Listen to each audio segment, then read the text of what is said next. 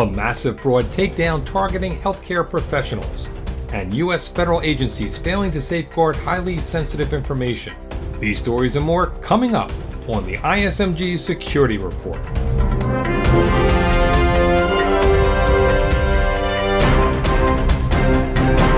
Hello, I'm Eric Chabrow. Survey after survey shows nurses, pharmacists, and physicians are among the most trusted professionals, but not every one of those healthcare practitioners are honest and ethical. In what's characterized as the largest healthcare fraud takedown ever, authorities accused 301 individuals, including nurses, pharmacists, and physicians, of falsely billing Medicare and Medicaid $900 million. Health Info's security executive editor Marianne Kolbasuk-McGee covered this story for ISMG, and she joins me. Hi, Marianne. Hi, Eric. What did authorities say these health professionals and other defendants do to warrant these charges? Some of these physicians, nurses, and others that are being charged with Medicaid and Medicare fraud are accused of, for instance, billing for services that were never provided to patients, charging for items such as durable equipment that was never needed or never delivered. There was a variety of different sort of crimes in addition to identity theft, conspiracy, money laundering, a whole variety of different crimes related to healthcare fraud. Part of this fraud scheme occurs online, right? A lot of the billing takes place electronically. In terms of the claims that get processed by the Center for Medicare and Medicaid Services, these transactions are often electronic. What the federal government is doing is analyzing a lot of the sort of patterns of billing that various types of providers submit for reimbursement. What they're doing is trying to detect unusual sorts of patterns from people that, you wouldn't expect to get these sorts of bills from. Leslie Caldwell is the Assistant Attorney General overseeing the criminal division, and she says that the takedown is a prime example of 21st century data-driven policing. We're analyzing billing data in real time. We're targeting hotspots around the country where the data shows that Medicare fraud is pervasive, and we are focusing on the types of healthcare services where the data is showing there's a high potential for abuse. By doing this, we're increasingly able to stop these schemes at the developmental stage before they grow, before they spread, and before they move to other parts of the country. The Department of Health and Human Services Secretary Sylvia Burwell says that the technology is allowing them to be more proactive in finding fraudsters. We're moving from a pay and chase model to a prevention model. And that's a model where what we're able to do is take those data and analytics, and when we see things that aren't consistent with a normal pattern, we can go at them. One of the key lessons here is that the federal government is becoming more proactive in terms of identifying and catching healthcare fraudsters. And this is something also that the private healthcare insurance sector is also beginning to use these tools as well, although the federal government has deeper resources to make good on this. Thank you, Marianne. Thank you, Eric. Sensitive data stored on the computers of 4 U.S. federal agencies are at risk of being disclosed to unauthorized individuals. That's the judgment from the watchdog agency, the Government Accountability Office, in a new report on selected high-impact systems. GAO identifies the 4 agencies as NASA, the Nuclear Regulatory Commission, Office of Personnel Management, and Department of Veterans Affairs. How serious is this situation? Here's the lead author of the report, GAO Information Security Issues Director Gregory Wilcherson. The loss of either the confidentiality, integrity, or availability of that information or the system would create a severe or catastrophic impact on the agency. And that could result in, for example, major loss of financial resources. It could result in major damage to assets, or it could even cause the loss of life or serious injury to the organization's personnel. The government watchdog says the 4 agencies have weaknesses in patching software vulnerabilities and planning for contingencies. Why? They didn't fully implement key parts of their information security programs. And Wilcherson says that makes those systems vulnerable. The most serious and prevalent threats that agencies face are phishing and spear phishing attacks, and they also include credential-based attacks such as password cracking or guessing someone's password and reusing it.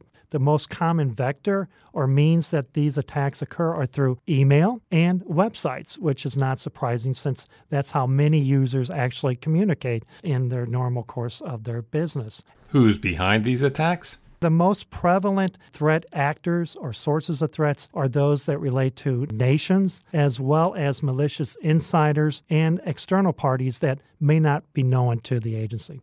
Wilcherson says these agencies have identified risks, but they haven't always been consistent in implementing security controls that would mitigate them. He says the agencies need to do more to better protect the sensitive information on their systems. You're listening to the ISMG Security Report on ISMG Radio. ISMG, your number one source for information security news.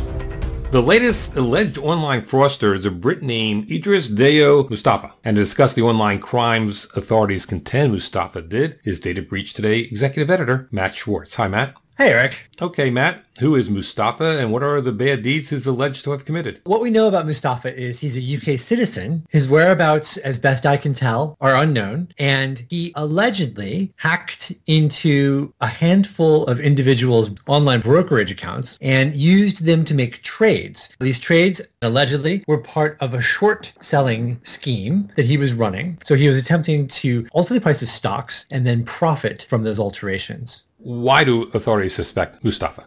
A U.S. brokerage account registered in his name made a number of trades that line up with hacked victims' accounts trades. According to the SEC's complaint, the victims did not make these trades, hence someone accessed the account and did, and they found a high degree of correlation down to the seconds. Mustafa making trades in his accounts and allegedly making trades in the victims' accounts. Not all the details have come to light, but according to the complaint, the same MAC address, that's an ID, a unique ID, assigned to a computing device, the same MAC address was used to access Mustafa's U.S. online brokerage account, as well as multiple of the victims' online brokerage accounts. Furthermore, the complaint says they know Mustafa used an anonymizing proxy, which is meant to disguise your identity, to access at least one of the victims' accounts. That suggests that the SEC has gone back and either subpoenaed or obtained records from the anonymizing service and traced it back to the individual they believe to be Mustafa. How much was allegedly stolen from these accounts?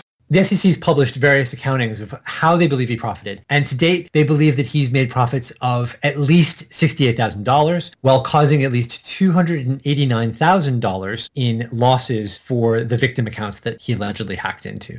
What else do we know about this investigation? It remains ongoing. It's interesting because when you see a complaint, for example, from the FBI, it tends to be the result of months and months and months of work. What this complaint is saying is that the alleged scam went from February of this year until May of this year and may still be continuing. The SEC says it's found one online brokerage account in the U.S. It's named a handful of victims in the U.S. and a handful of victims abroad. The SEC in its complaint says it's expedited its related investigation. $9 million was put at risk, it said. That was the value of the funds in all of the accounts that they believe Mustafa to have accessed. It's also likely that there are other accounts with other firms and other victims. And the SEC is making that point. They went to a judge, got the judge to freeze $100,000 in Mustafa's assets and also to order him to not destroy evidence. Whether or not that happens, we'll see. Again, it doesn't appear that they know where in the world Mustafa might be at this moment. Okay, thanks, Matt. Thank you, Eric.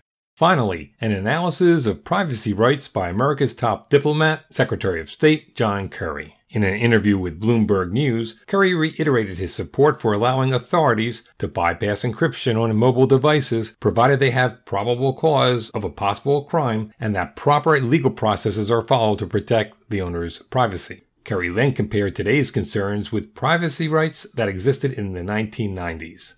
People need to go back 20 years and examine what kind of privacy we had 20 years ago. I mean, you can buy criminal records of people publicly. You can get bank records, finance records, mortgage. I mean, there's an incredible amount of loss of privacy that's taken place long before the internet actually came into being. People, they just didn't know about it as much. But what Kerry failed to note is that today's technologies make it easier to gain access to records about individuals than it was at the dawn of the internet. That's the ISMG Security Report. Our theme is by Ithaca Audio. I'm Eric Chabrow. I'll be away for the next few episodes, but the report will continue with my colleague Matt Schwartz hosting. Catch him next time.